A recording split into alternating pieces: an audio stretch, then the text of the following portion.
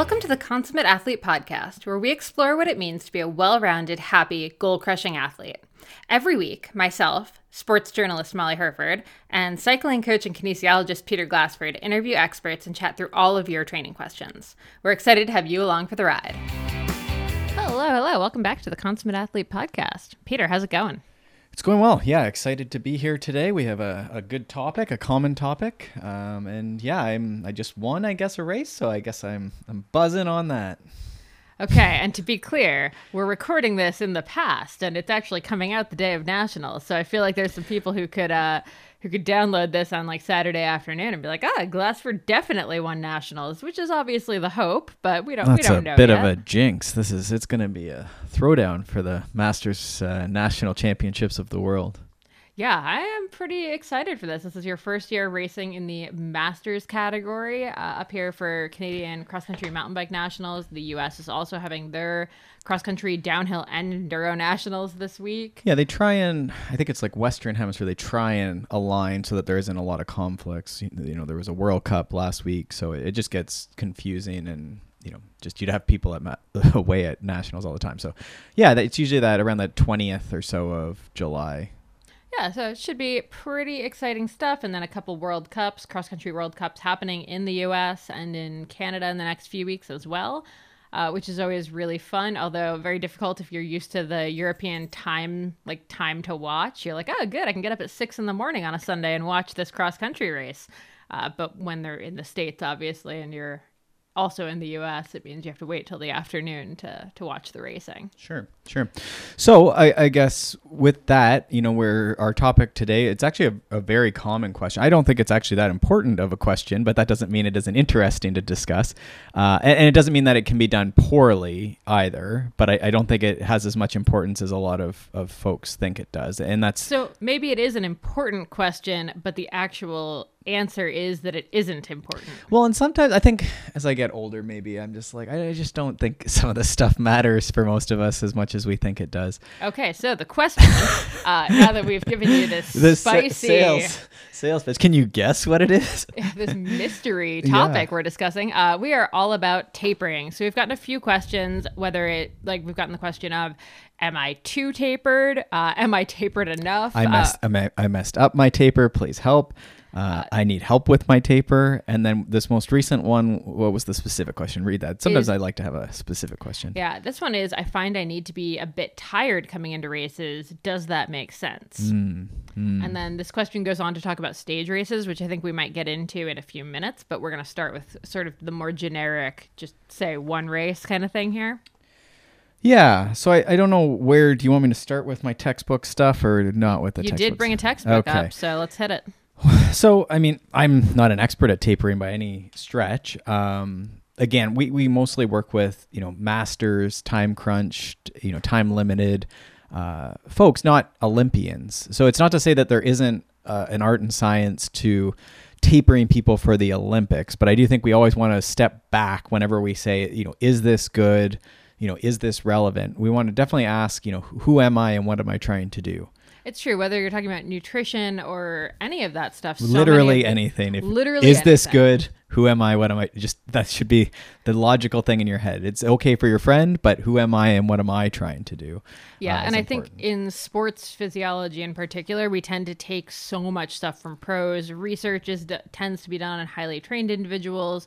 We hear from pros on podcasts like our own, on, plenty of other podcasts, on their own Instagram. We're seeing what they're doing. And it when you first think about it, it makes sense to emulate what they're doing. After all, they are professionals. They are the top of their game. Of course, you'd want to do everything just like them. But the problem is that's not realistic, and that's not the case. You're not doing everything just like them. So often I'll start with a quote unquote textbook definition, and then we have to make it specific. So we can start general, try and start I guess we could say evidence based. Webster's dictionary defines most tapering. People listening are going to have a Joe Friel book. They're going to have the Uphill Athlete is a great book. Who's that? Steve House, I think is that one. And then, we had Dan Cleather on, which is one of my favorite books, is the Little Black Book of Training Wisdom. It's general on training, but I think for a lot of people, it's a quick read and it's just so spot on, that book. So Dan Cleather's book, if you don't have any books in your library, I would maybe start with Dan's. If you're a cyclist, the Mountain Biking Training Bible from Joe Friel, the Cyclist Training Bible, or I actually often send people to the Triathletes Training Bible because it's a recently updated Joe Friel book that has a couple different sports in it, but has some really great stuff that he's updated on mental aspects and I think nutritional aspects and also weightlifting, strength training. So the other book that I really like, and it's actually in a second edition, so if anyone gets it, I'd love to borrow the second edition off them, but I have the first edition, and it's David Joyce and Daniel Lewidin's High Performance Training for Sports. And it's just a great general book. Again, there's everything from strength training to team training to mental aspects to my favorite chapter, of course, is the cross-training chapter, which we've actually talked about on the show before.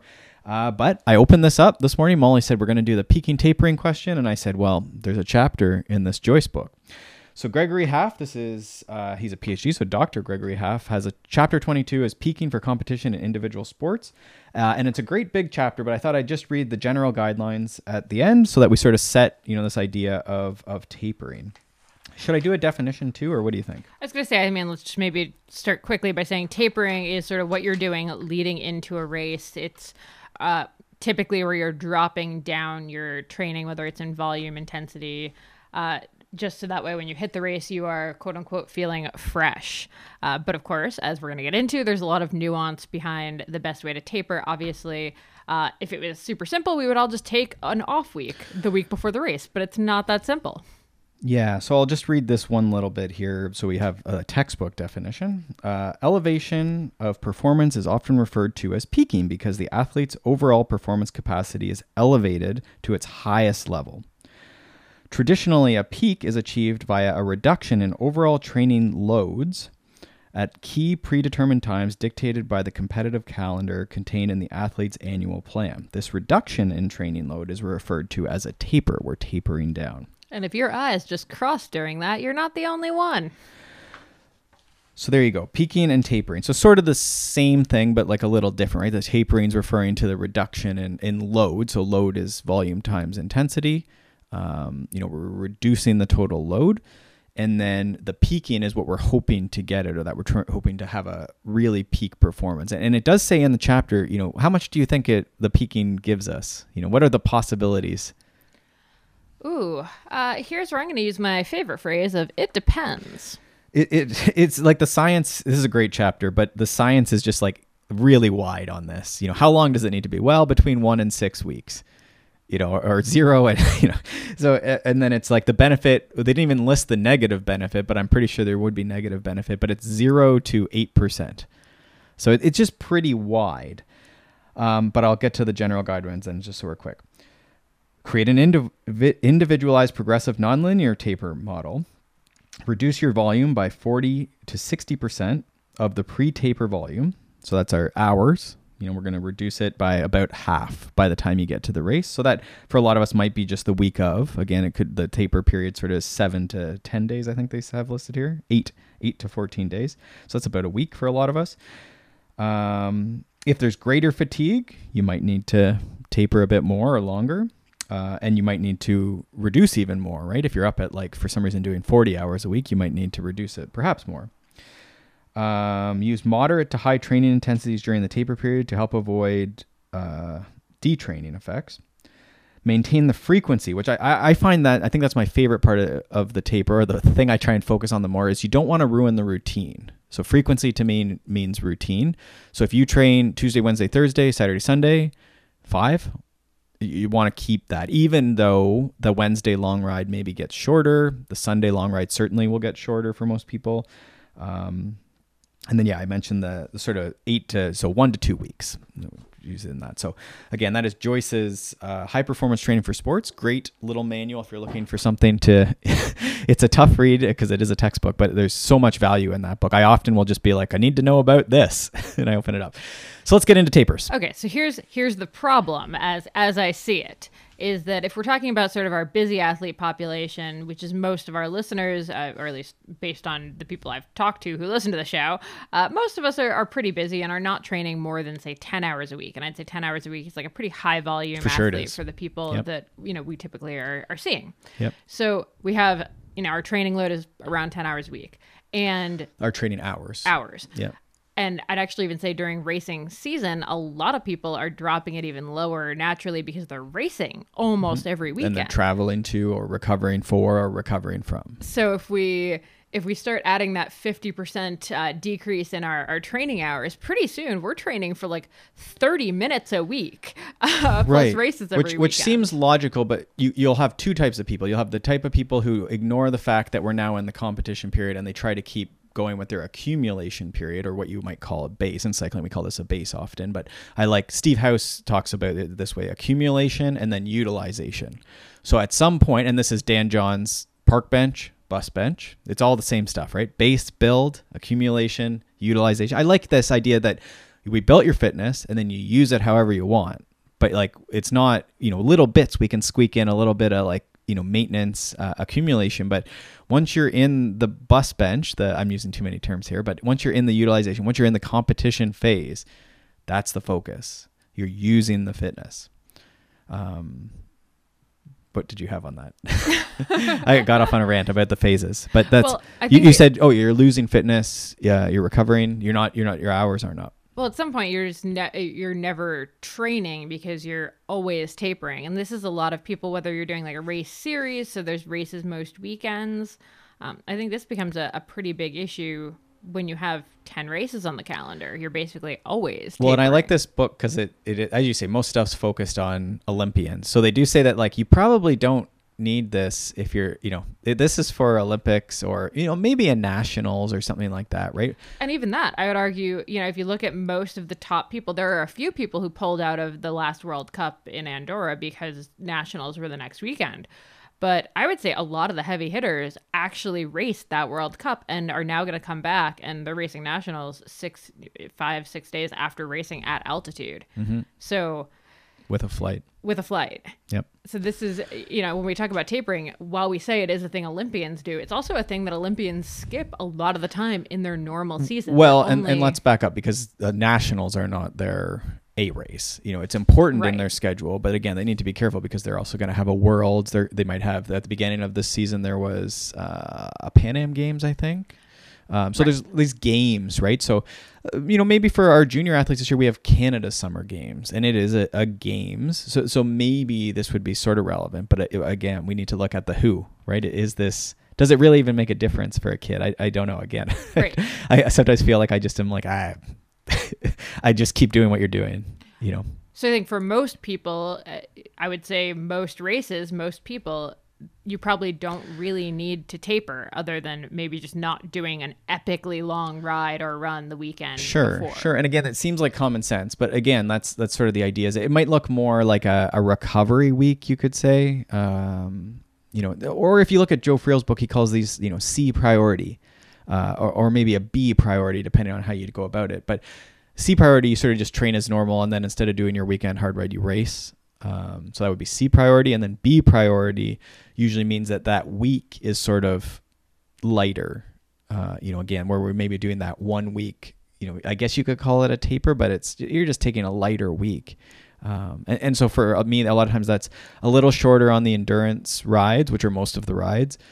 Maybe there's a couple 30-minute spins in there. This could just be going for errands or riding to the beach even, right? And then midweek, you want to try and do like a burner workout, like something, whatever gets you ready for racing. During the season, maybe it's not as much of a, anaerobic, like tapering type workout. It could just be 3x10, depending on what time of the year you are and how important the race is. But, you get your interval because we want to maintain the intensity and the frequency. And then you race on that Saturday or Sunday. And usually that's what it looks like. But pretty quickly, to your point, like people end up pre-riding, once or twice sometimes, and then they're racing, it ends up being like there's not a lot of other time in the week. A lot of those other rides are just sort of spins. Yeah. So maybe we can kind of address how do I know I've over tapered? Yeah. And that's maybe what the main question we had was, I like to be a little fatigued. And so if we looked at who that person was, based on their fitness, it's sort of this idea that we're often not the same. What worked in the past might not work now, right? So if you in the past have been someone who goes away in the winter and trains, and you get your CTL, this is that TSS number, your average over the last 6 weeks. Who are you on an average day? And if you are training by TSS, 100, that's your average, then you're a pretty fit person. Coach Kevin Sims here in Ontario gave me that number. He said 100. Once you're at 100, and I think he just threw it away. I don't know where he even got it, but I think that holds out, that most people who are like at 100 or plus, or I've touched that during the season. We don't hold this stuff year round. Again, that's the person who tries to accumulate the whole season. You're pretty fit, but most of us are not there. So this person who asked that specific question, they were down in the 20s and 30s and they weren't riding. The frequency wasn't very high, right? They were frequency limited. So for them, I'm not surprised that they actually should train normally, because if they stop training, they're going to taper to zero. Does that make sense? If you reduce from 20 or 30 CTL, or 20 or 30 CTL is like you ride 20 minutes on average a day, 30 minutes average a day, maybe, right? So I think when you think about it, that like that was your initial point. Like if you're only doing 5 hours and you taper pretty quickly, you're just racing. Your race your race probably takes 2 hours. What do you're going to drop? We said 50% taper. That's the race, and that's reality for some folks, right? Maybe you get a little spin midweek and then you race, and that's life, and that's maybe your taper. But that's life. It's not optimal training. Sure. Yeah. Ideally, again, and I think it just, if from a lot of people, I think if you could just spin most days of the week, you'd probably be okay. I don't think again, the complicated of do I need to do 7 by 1.5, minutes, anaerobic. I don't know. I don't think it matters. I do think one thing you read out loud there from the book was pretty interesting. The idea of keeping some speed work, some high intensity in. And I think a lot of people, that's actually what they want to nix for the taper week. Because, honestly, that's the hard part. I like skipping that. But it seems like it does have a place. Is that something you and I think, so we had this specific question. I think that is a big piece, because the trouble with the taper peaking idea is that you're forgetting. You're just thinking about an athlete as TSS numbers, or weekly hours, or whatever you tabulate. You're definitely tabulating.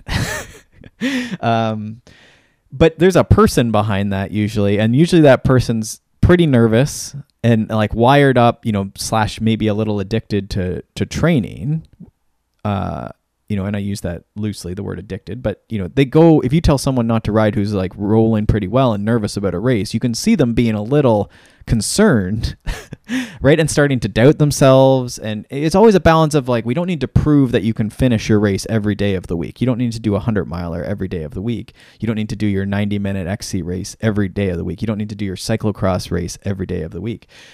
But there's a balance there. And so I think if you drop that midweek intensity out, then they start doubting themselves, and I've seen this described as you need to taste blood before the race. That's what sometimes we talk about. That's a little disgusting, but I'd say blowing the carbon out or blowing the smoke out, and that's a good reason to do a race the week or two before, as an opener race. You often, again, in the Joe Friel book, I think that's actually the advice in it, is don't go into an A race without racing soon there before. And this is more for shorter stuff.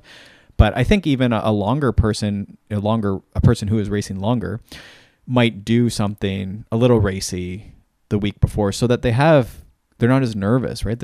We've modulated the psychology piece of it. I like doing things that are a little racy. A little racy. No, and that does extrapolate to the longer stuff. Before my 100-miler 3 weeks earlier, I did a 6-hour. Mm-hmm. And that was the first race I'd done in a couple of years, and that was why I did it, because I hadn't been racing for a while. Right. And so this looks again at, your volume's fairly high, your load is pretty high for running. And so what would the week before, there's the traveling, so that nixes a couple of days usually.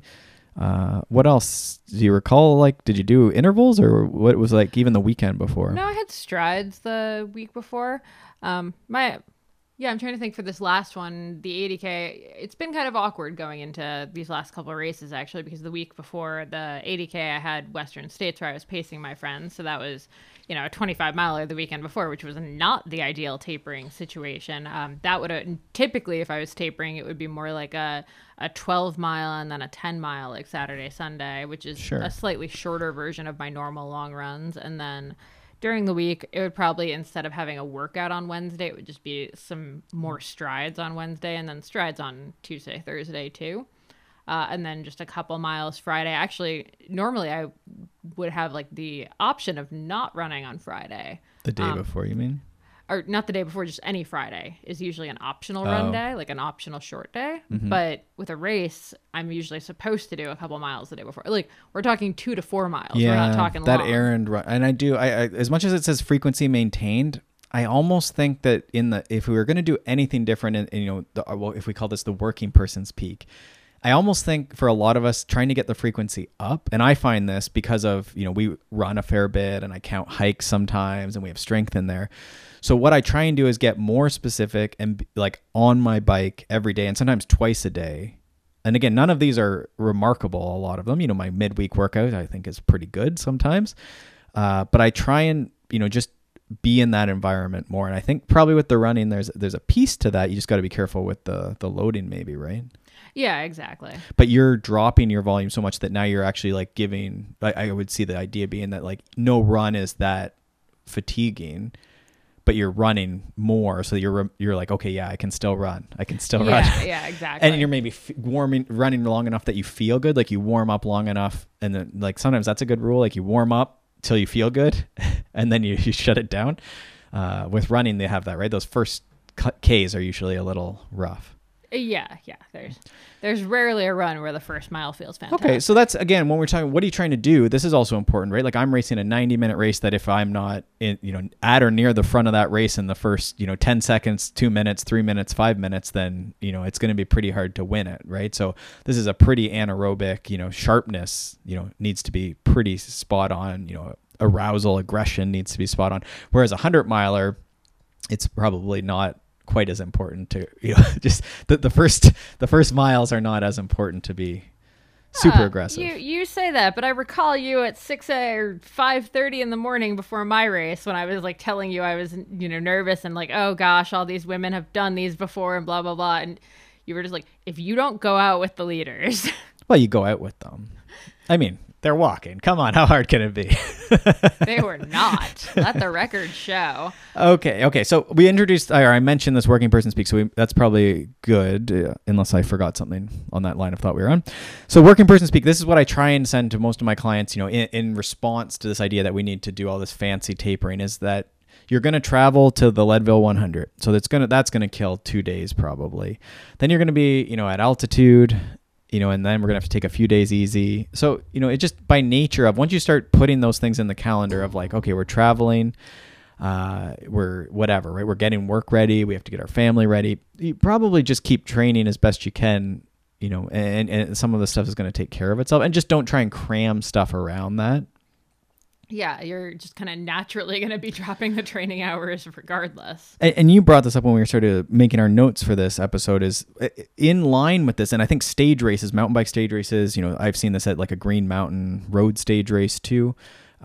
You also have this working person's peak where if you can get away from work and your family, there's nothing wrong with them. We love your family. But you have tasks with all this.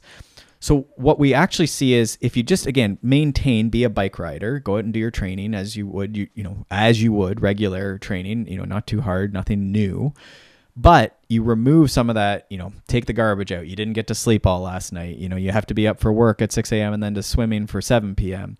If some of that stuff gets pulled out, and I've seen this, our good friend John Barnes, who I've coached now for a lot of years and has been many-time master champion in XCO, I've watched him. He's been away with us for a week or two, and he's just somehow he gets like 10% faster just by being away from just we basically ride, eat, and it's the cliche, right? You're doing the thing. You're really, and so for the working person's peak, the best thing I think you can do for yourself is set that travel. If you can, a week. We talked about it with the altitude. They say 7 to 10 days is probably the shortest you want to go for a quote unquote ideal. I think you probably just do that for every race, right? Even if it's just part of the way to the race or something, you slowly make your way to it. If you're driving out to Colorado or Kansas or any of these bucket list races. Yeah, and it's funny. I was so there was an article in the New York Times last week, and then I was actually just interviewing Kristen Faulkner, who's going to be racing in the Tour de France Femmes avec Zwift next week, which is very exciting. She just won 2 stages of the Giro Dawn. So we've actually had her on the podcast before. She's a former venture capitalist turned professional bike racer, and she balanced the two. She worked and was a pro bike racer for a solid year, and then she actually left her job at the venture capital firm to go full-time pro. And what she was talking about is she did not realize the mental toll, that working was taking on her recovery, because she would think, okay, I'm not riding, so the day before a race, okay, I can just do a normal day of work and my legs are up, it's totally fine. But now that she's actually had a year where she isn't working at the same time, she realized, oh, right, like this is a huge boost. So even a couple days off of work versus a couple days off the bike, I would say, like the week in the days leading up to the race, I think you're actually going to get better bang for your buck taking lower work days than you would taking lower riding days.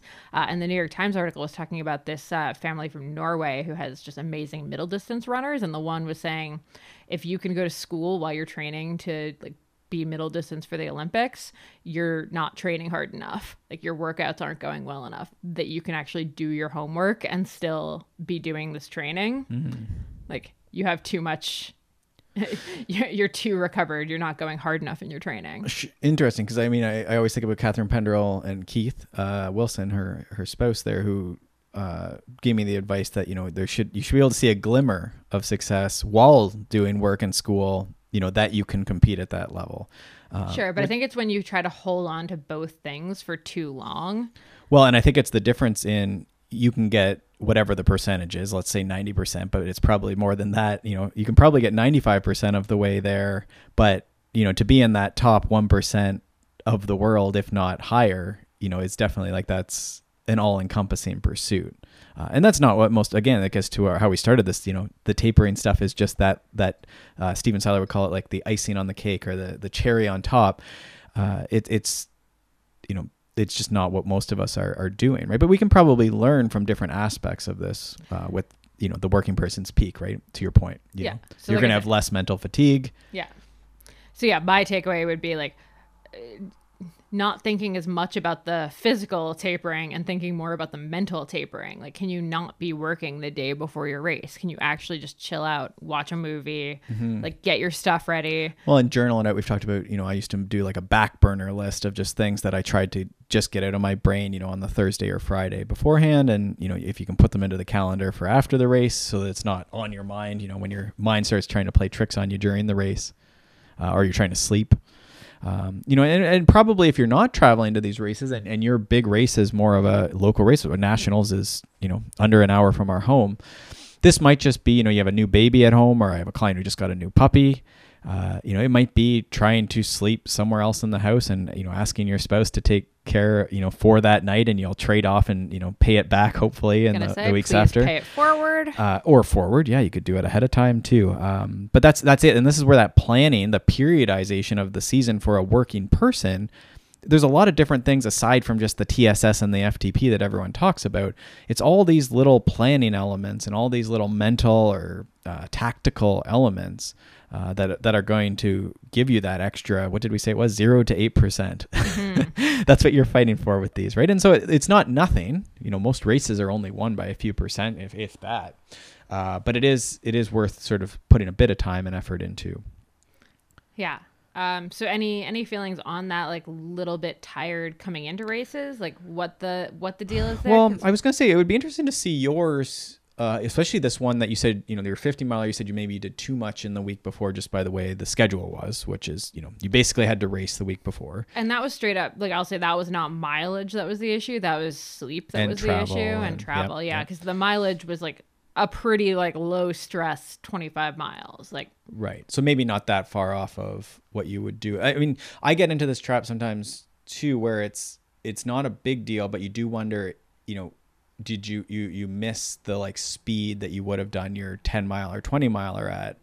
And is that an equal trade-off, right? Like it probably was about as, even the TSS might have been similar for your because you were pacing at the end of Karen's 100 miler, right? So she can be forgiven. She wasn't, setting huge pace miles, relative to your fresh 10 miler the week before your race. And that's just the way your season, again, this is where they're just races, right? It wasn't the world championships of your life. But anyhow, I said I'd be interested to see what your freshness was, however we calculate that. And all that's saying is versus your 6 weeks prior, was that week before about the same as the average, right? If we looked at that, and that's all TSS, when TSS looks at the acute training load versus the chronic training load. So that's your CTL versus your ATL, or your fitness versus your fatigue in the Training Peaks environment, strictly based off of your hours and the intensity. I'm curious to know, how fresh you were. Do you have any idea? Like, do you think they were about the same? I would say I was less fresh, but that was less about the mileage and more about the sleep situation. Mm-hmm. I had a friend actually say she wished I was wearing an Oura ring or something to see what my fatigue and HRV and stuff was that week. And I was like, I am so glad I didn't have that on, because I'm pretty sure if I'd seen it, I would have been like, well, I'm not racing. Well, and it's interesting, right? With any of this, we love the HRV for training, and Marco, for our app, that's what we use generally on the phone there for tracking HRV and subjective measures as well, which is the big thing I try and sell with HRV for training. But even with Oura Ring, a lot of what we'll see is actually the disruptions come more from the drinking too much, the not sleeping all night on a plane, getting stressed because of work, right? A lot of times, especially if you're training consistently and have a pretty good, we'll say aerobic base, a good, fitness score in Training Peaks, you train a lot most days. There's not a lot of disruptions for training, which is actually what you want. Marco always tries to drive this home. Like, you're not trying to increase the HRV every single day. It's trying to say you're at your normal, proceed. And then if you're not at your normal, higher or lower, then you should pay attention. Mm-hmm. Okay. So I guess to your point then, this person wants to be, a little tired. And so in strictly textbook, what they say often, you can look up the TSS and the what they recommend for that, right? And it's usually somewhere between -10 and +15, which is really saying we don't really know. It varies a lot between people. And that's this week, the week of the race that we're maybe tapering. How does it compare to the 6 weeks prior, the month and a half prior? That's really what that's, in very simple terms, that's what that's saying. Often it's a little less the week of the race for all the reasons we said. You travel, you take a day off, you do a couple light spins, you do pre-riding isn't a big deal, and then you race, right? So often on the day of the race, you're going to be in a positive, this is the third number with the TSS stuff, this is the form number, or what's called training stress balance, TSB. It's in the positive. So we said +15 is like a rough mulligan number they put forth. All that's saying is that you took it a little easy the week of the race, right? So it's not that complicated. So I do think, and I think that this is in a few different places, you'll see that for longer events, generally you probably are more on that, 0, maybe a bit negative. And that's all this person is saying, is that they wanted to keep training. The catch with this person is that they weren't training very much beforehand. We're not talking about that person up in the hundreds, they're, on average training 2.5 to 3 hours a day. This person is training 30 to 60 minutes a day maybe, but taking a bunch of days off as well. So for them, I would say just keep training and try and be as familiar with that bike and the speed of the bike, the technical aspects of the bike. That's what I find is so hard to come into these races not training very much, is that you just are shocked, especially for off-road stuff, how fast stuff comes up. Right. And most people, this is why we should be training specifically on our off-road bicycle, doing intervals, where there's a corner, where we need to navigate, where we need to keep our head up, where we need to brake. Because at race speed, and this is true of crits, right? If you never go around a crit corner with 100 of your closest friends at 50 kilometers an hour, it's pretty unnerving. Which gets into that, there's a lot more to performance, showing up on the day and doing a thing and telling people about it, than just your TSS wattage numbers and hours. So I don't know, did that, it's probably fine. I think this person tested it out, and where they are right now for fitness, they need to keep training and not back off hugely. Yeah, exactly. And I mean, I think this is a personal thing though, because someone else could have said, I find I can't be tired coming into races, or I don't perform well. And so much of it is just psychological for sure. Mm-hmm. Obviously, lack of sleep really takes a toll, but for most people, we're not talking about an extreme lack of sleep. We're talking about just feeling a little bit tired out from whether it's training or work or life. I would say for whatever. me, if I sleep, it'll be fine. It doesn't even really, again, the thing is, it doesn't matter except for that, like I do ride my bike most days. But I honestly think if I get sleep gets thrown off, yeah, you're a wreck. it's a big piece. But what I was trying to say is this is where that like post-race journaling thing really comes in handy. How tired did you feel before you went in? How did the race go? Then you can kind of look back and see, oh, okay, like the races seem to go really well when I'm not feeling tired at all. So, okay, I do need to take the sleep and the tapering and all of that a bit more seriously. And then someone who enjoys that feeling of being a little more tired and finds that it actually does help their results. Okay, business as usual. And we had a young racer there come up to us and say, his legs, he felt tired in the morning. And then he went on to describe his week, right? And it was like a weekly race with 4 laps. And that was on the Thursday. So that's, Thursday. And then the race was on Sunday. So that we had Friday, Saturday, Sunday. But then he would have been pre-riding at least one day. And the course is very muscular for mountain biking. So you get this pre-ride thing where people want to, master the course. But they do so many laps and they're out in the sun. And it's just like, yeah, in the last 4 days, you've trained way more than you probably usually do. You probably, a lot of people aren't climbing at all. They live in flat areas or whatever, right? They maybe aren't riding their mountain bike more than once a week. And then this racer maybe did 3 to 4 days. Again, we don't know what he did on the Friday. I don't recall. But that's at least 3 days of big climbing. And then that means that the watts are up, right? And then lots of muscular tension, lots of muscular fatigue. So you just have to be careful with the timing, all of this. And that's fine if his goal was to have like a really hard little block there to prep for something. I guess, but that gets to like why? Like that's a race if you're going to race. There just isn't a scenario where I'm trying to because this gets into this like pretending to peak.